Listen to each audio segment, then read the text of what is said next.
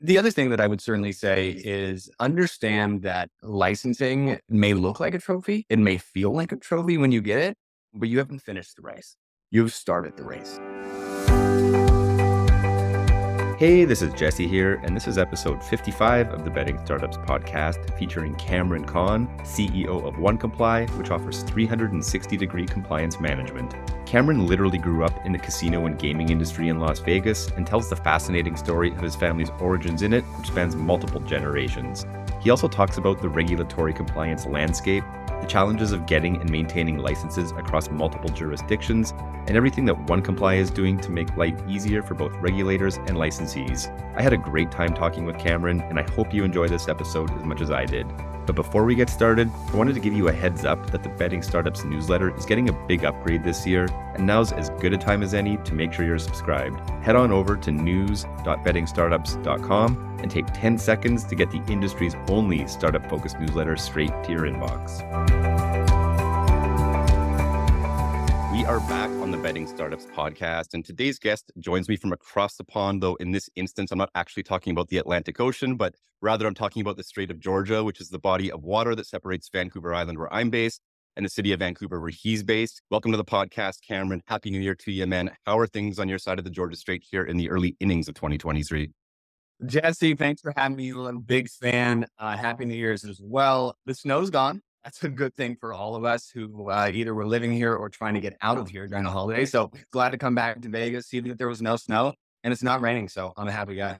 Yeah, back to our regularly scheduled rain here for the rest of the winter, right? Exactly.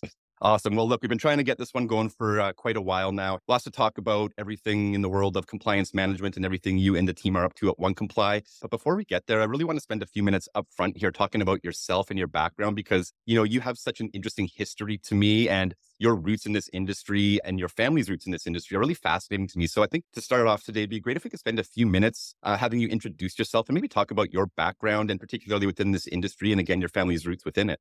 Yeah, no, I think it is an interesting story. Certainly, when speaking with investors or people kind of new to the industry and telling that story. And so, family members that are in the American Gaming Association Hall of Fame, big shoes to fill. And gaming's really been an entire part of my life. Growing up in Las Vegas, I literally was born and raised in this industry. My grandfather, William Bennett, bought Circus Circus in the mid 70s with a guy named Bill Pennington. My mom started a company called Paragon Gaming. And so, when Excalibur opened, I was there. My first set of golf clubs were actually a marketing promotion that if you hit a jackpot, you got a set of golf clubs that said Excalibur on it.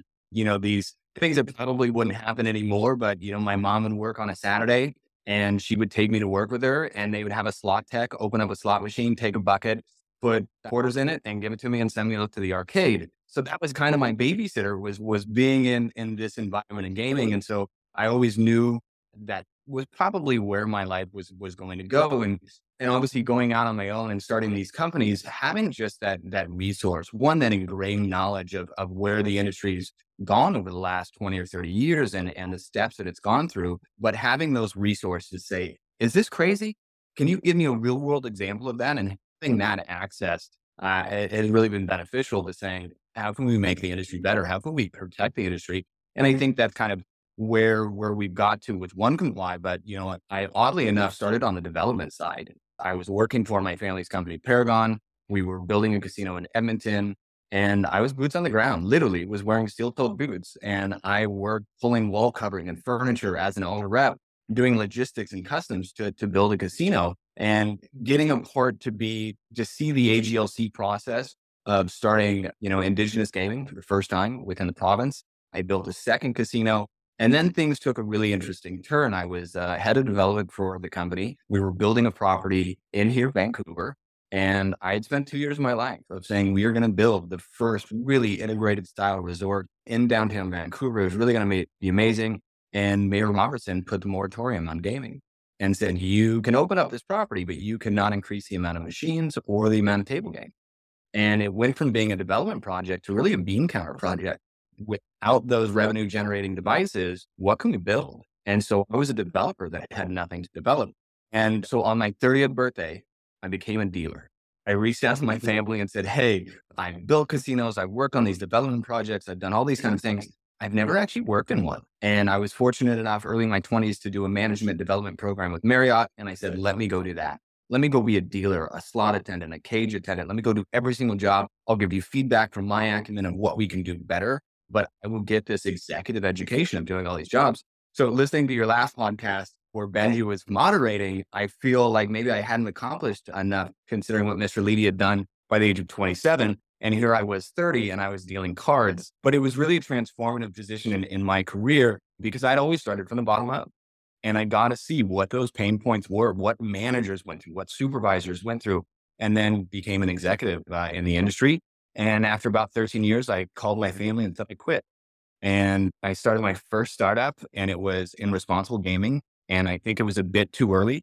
PASPA hadn't yet repealed. I knew there was an issue from what I had experienced in the bricks and mortar. Really, the Vancouver market, the BC market was at the precipice of what responsible gaming was with BCLC, GameSense, and knew this was going to be a problem.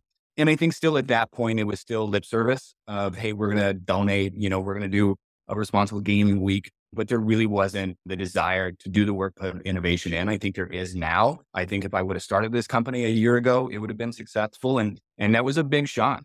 But it led me to OneComply, which has really been an amazing adventure. That's awesome. I think the origins are really interesting here, Cameron. And maybe just take us through the period of time predating OneComply. But what was the sort of the origins? And I guess where was your headspace at in terms of what you were seeing in the landscape and within the market that sort of planted the seed that ultimately sprouted and became OneComply? Yeah, I had to get licensed as what we would call a key person working in the BC market as an executive. But it was kind of this, I can't believe I had to do this terrible experience and go through it. And it was kind of a one and done. And it wasn't until I started my first company that I had to go get licensed as a business owner. And I, worked through the process with New Jersey and with Pennsylvania and West Virginia. The real aha moment was when I had filed my first application, I said I was engaged. And by the time I was being investigated, I was married. And that small shift required a lot more information because now who is your wife and her taxes and her parents and what did they do? And I went, how many of these moments happen? How many times is there a lawsuit or a regulatory infraction or you are called to testify or you open a bank account, like all of these living and breathing things that happen and realize that these small innocuous decisions that we're making actually have this tremendous impact, both as individuals and as a business. I think that was where I kind of looked and saying, okay, this is an opportunity. Going through that process of repeating this information, I knew that was an opportunity. But when I looked at this piece of paper, I realized how much I was throwing away, that I was taking hundreds of thousands of data sets and I was giving them to the regulator to investigate that they now own. I was taking this information and putting it in a box and not looking at it again. And understanding that those were all the underpinning data points that carry on to compliance and to operational compliance. And I think that's a big thing that the industry just kind of took it on the chin and just said, I got to go through this and it's for this license, which is so important. And then we walked away from it. And I think we looked at it and said, hey, there's got to be scale in the industry. There's value in this data. It's a necessary process. The government kind of dictates what the product is. It's a piece of paper, it's PDF. I don't have to invent the questions. They're telling me what to ask. So even from a development standpoint, the roadmap was there. So it was really an easy beachhead or come to market for OneComply. Awesome. Well, let's take a bit of a deeper dive now into OneComply, Cameron. Maybe just for folks listening that maybe aren't familiar with it, it'd be great if you could just give us a high concept overview of what is it at the high level and sort of who are the customers and what's the overall value proposition to them.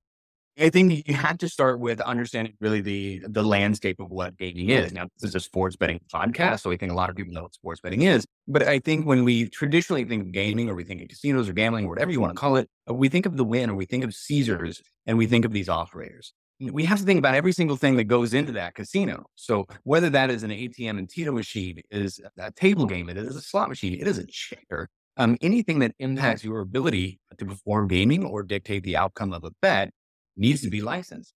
Now we take this to the digital space and whether this is iGaming or sports betting, who's developing the platform, who's processing payment, who's driving customers for CPA or rep share with affiliates, they all have to be licensed. So the industry is actually quite in regards to how many clients have to engage with licensing.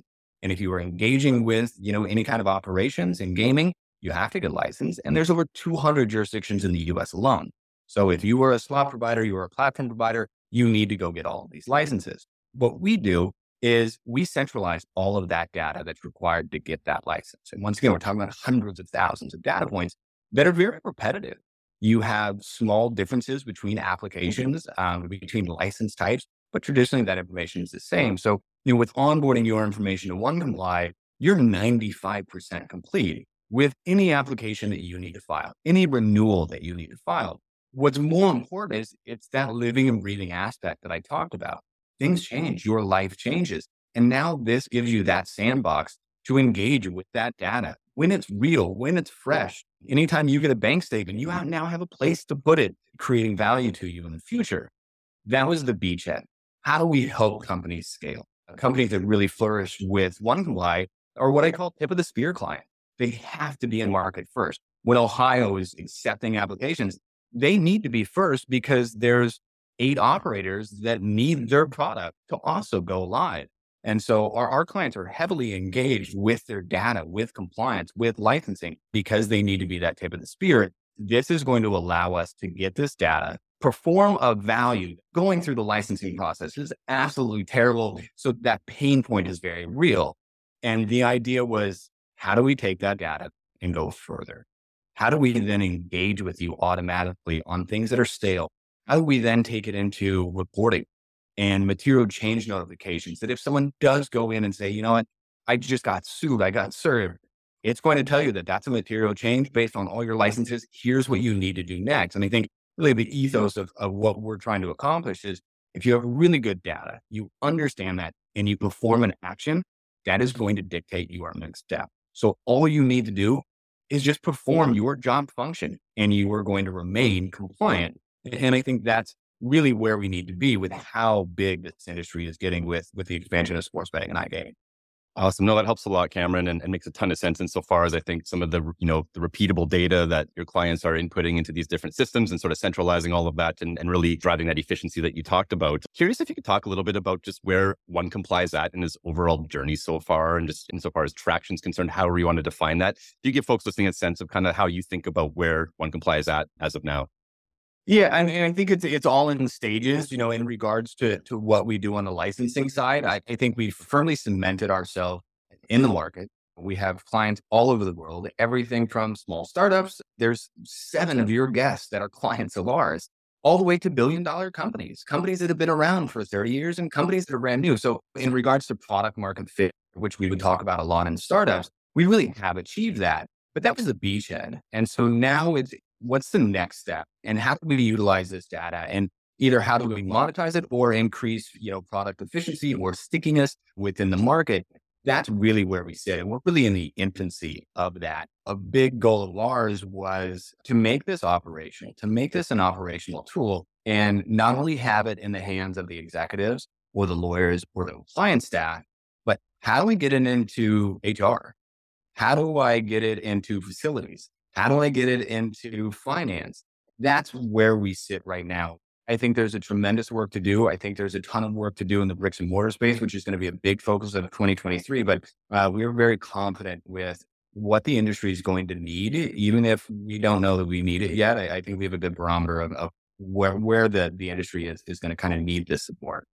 Absolutely. So as I'm thinking about OneComply, and sort of visualizing it in my head here, it almost as though it sits in between the operator and different regulatory bodies. So you have multiple stakeholders, I guess, that you interact with and that you're supporting. I guess a couple of questions around that, Cameron. The first, maybe on the regulator side. Curious, I guess, how, in your experience, gaming regulators are looking at technology solutions in general, like OneComply, to improve the licensing and, I guess, investigative process. Can you just talk about kind of what your experience has been sort of on the regulator side as new technologies like this emerge and start to become more available to operators out there in these different jurisdictions? I think you actually have to go back and look at kind of innovation as a whole from the gaming industry, and where did innovation traditionally come from? For a long time, gaming wasn't investable. It was a vice. It was sex, drug, and gaming, not really going to talk to you. So we didn't have VCs. We didn't have a lot of innovation. Certainly on the picks and shovel, on the red tech side, innovation came from a very small nucleus of cash-rich people that could go create this innovation. And whether that was Tito machines or helping with markers or new slot machines or that kind of new tech, with the repeal of PASPA, with the VCs coming into the market, there's now been a real tremendous opportunity.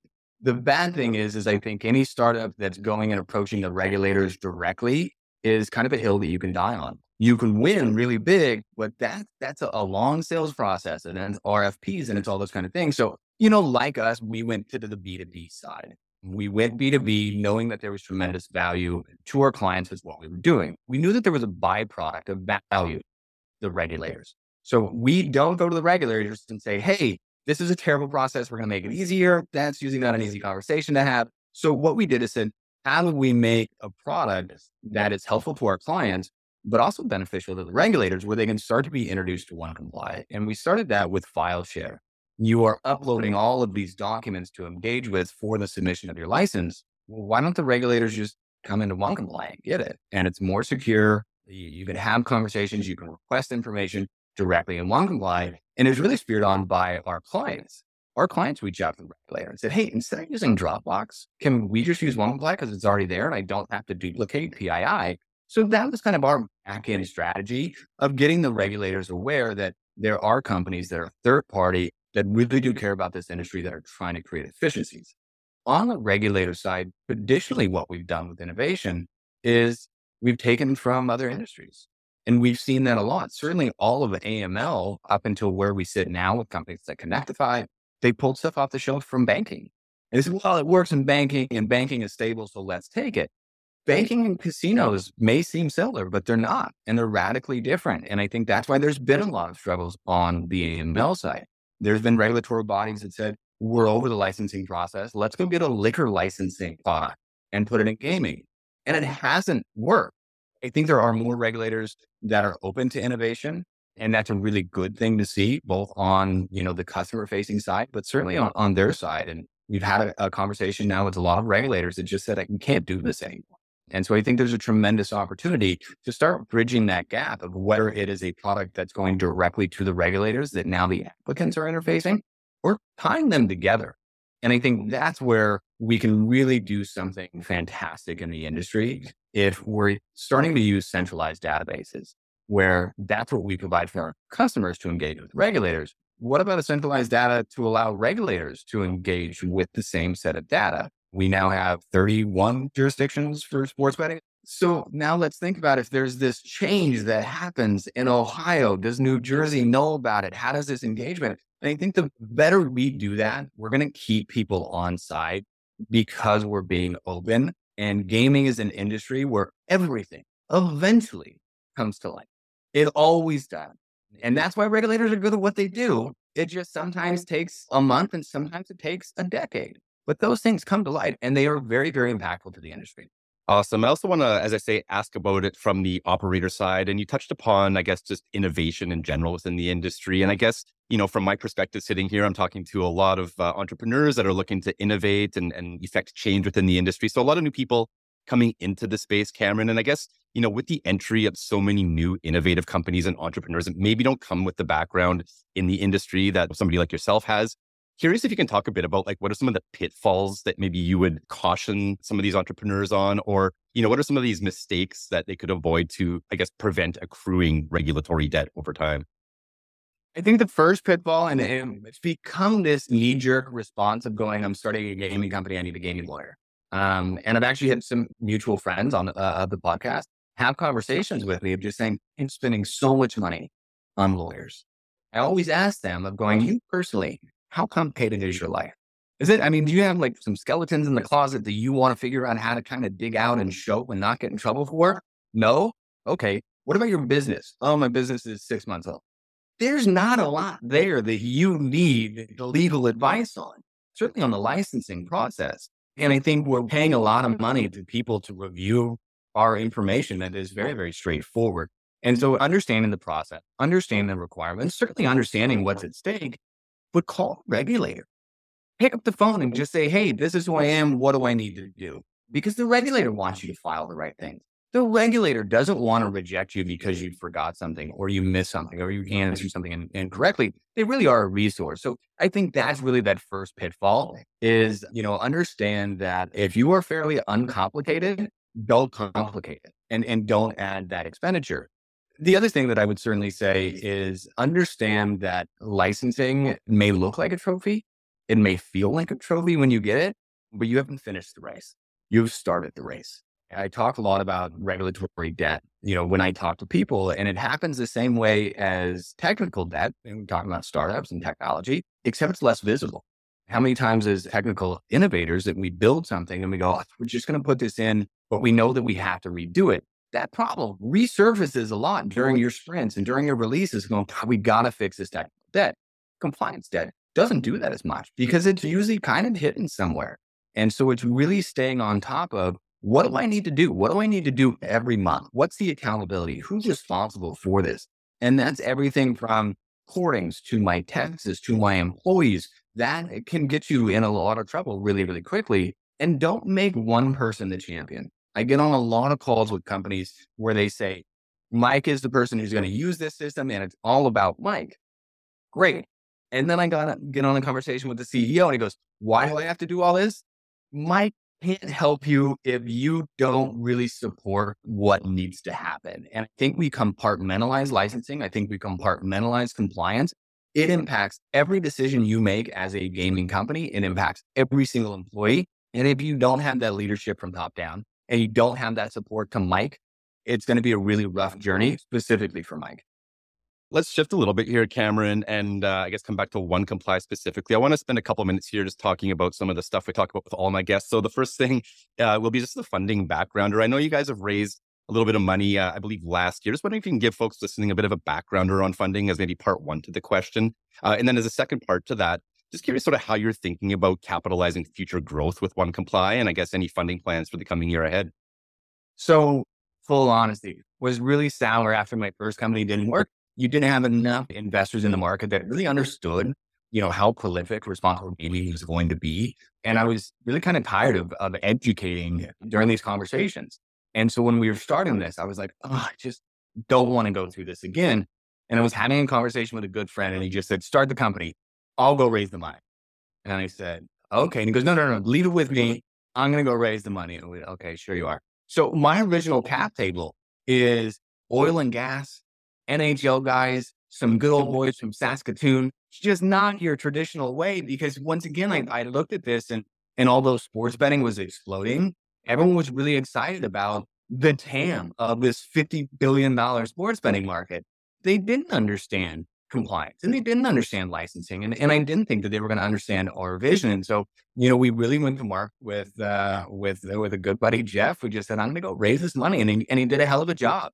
And it allowed us very quickly, to get, that POC and market and get traction from really great people. And going to our latest round, we went with strategic and we went with Warner Investments. And Bill Warner has done just a tremendous job within the industry. And it was very strategic, not only because he knew the pain point, but his understanding of bricks and mortar. And bricks and mortar is such a big thing that we wanted to tackle. And not only were we getting, these very valuable dollars to the company, we were getting access. We're getting access to someone to just say, hey, when this happens, what do you do?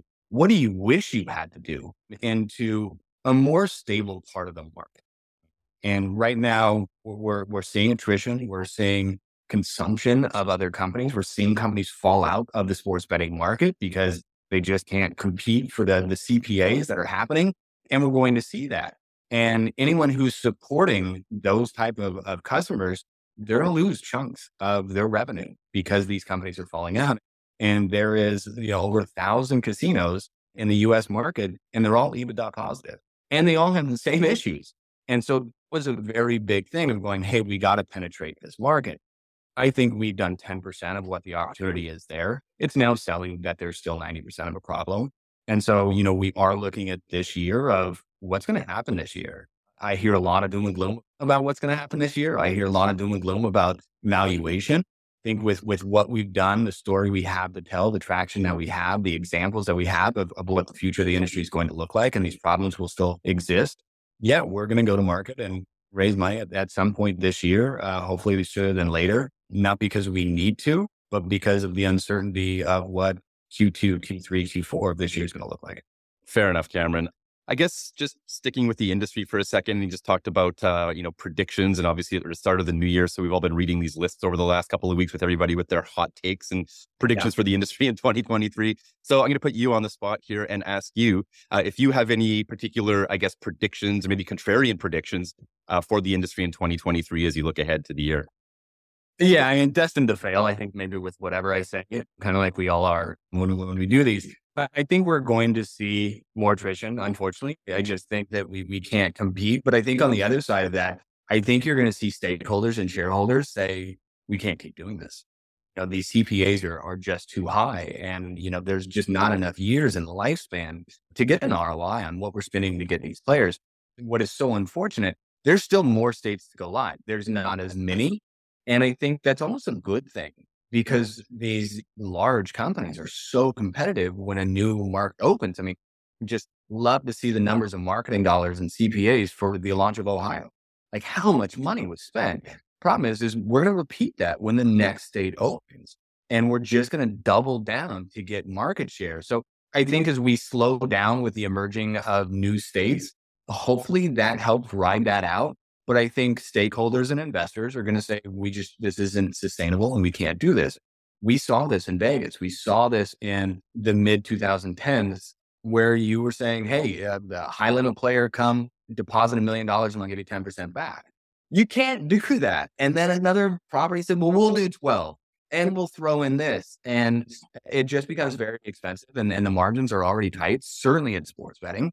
And we just can't do it. So I think those are the big predictions. I think we've only started with innovation. I think it's only going to grow and going to see it on the operator side where there are going to be strategic positions made through acquisitions, bricks and mortar. We want to be in this market. We're in this market digitally. We want to own property in this market and finding that cohesiveness between the engagement of the digital side, the bricks and mortar side, and building those up in tandem. So I think you're going to see more strategic opportunities for whether it's digital operators or bricks and mortar operators to make more acquisitions to be strategically placed in both areas in the market. All right. Well, we'll put a pin in that and check in a year from now and see how you did with those. But just sticking with I guess you're ahead of us here, zooming in on OneComply specifically, what are some of the main priorities for the company this year? I mean, you sort of previously alluded to the product and the growth of the product and maybe building it out horizontally to serve new use cases within your clients' organizations. But beyond the product, Cameron, what are some of the big things you have going on this year? And I guess in a year from now, when you look back on 2023, what does a successful year look like for OneComply? Yeah, I think on the product side, it's certainly getting more entrenched in bricks and mortars. We're working with bricks and mortar partners that don't use us for licensing. They're not using us for that original solution. They're using it for centralization, automation of data to stay on side. And that's a very, very big thing for us to continue providing this value, reducing risk in the bricks and mortar side. It's really important that any product that we are developing currently has to sell to both channels. And so, this month releasing material change, where if someone goes in, augments data, we're engaging with that data to tell them what they need to do next, to stay on side, creating centralization for minimum internal control standards, being able to centralize these control standards, have your evidence, and being able to use that across multiple jurisdictions. So that's something that impacts the digital side, impacts the brick and mortar side.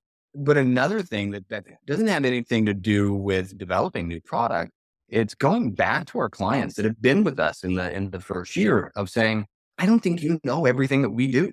Because with startups, and certainly our startup, you're constantly evolving and you're constantly adding value. And I think a big part is re-engaging with a lot of our clients and going, hey, I don't think that you know about these tools. And it's easier said than done. I had a conversation with a client 2 days ago. And I just said, hey, will you click on this? Did you know that this is here? Did you know that you could pull up a calendar and see every single thing that's going to happen in your company? Did you know that you could do that? Did you know that you can assign contracts directly to people for auto renewal? Who's reviewing it? There really is so much that we do. So I think that's a big part because we've released these products that the client may not know about because it is a very comprehensive solution and it's only going to get more comprehensive. So as a CEO, looking at what we need to do to be successful, is making sure that our clients see all the value that we have provided will be a big part of the education of this year. I think we'll continue growing at the clip that we are, which is really great. I think, getting more into bricks and mortar provides that stability to the bottom line, which any investor is going to want to see. And so that would be a really big push for us in 2023. Awesome. And that takes us to my standard closing question. Just in case you haven't heard it, I will quickly repeat it, which is if you weren't working on OneComply or working in the industry whatsoever, or worked in any previous careers in a parallel universe, what would you be doing instead? I think I would be totally screwed. I saw this question, I've heard this question, and obviously I told a little bit about my background. It's really my entire life. I think there was a fleeting moment, as I think a lot of teenagers would kind of have, is I want to be a musician. I wanted to be a singer-songwriter. It was kind of my passion. And when I moved to Chicago to go work for Marriott, I walked into a blues bar and I saw how incredible these musicians were. I was nothing like them. And so, yeah, I would probably be a terrible busker that just makes absolutely $0 and then would just go get some remedial job. Unfortunately, yeah, that's what I came up with. I'm sorry. It's so disappointing. Oh, that's not disappointing at all. There's no wrong answers on this podcast, Cameron, so we'll allow that. Awesome. For folks listening that might want to learn more about OneComply and or get in touch with yourself, where can you point them towards to do both of those things? Yeah, OneComply.com, spelled out OneComply.com. You can book a demo directly on the site. You can always reach out to me, Cameron at OneComply.com. We'd love having conversations. I think that's what's really unique about what we do is that every company is different.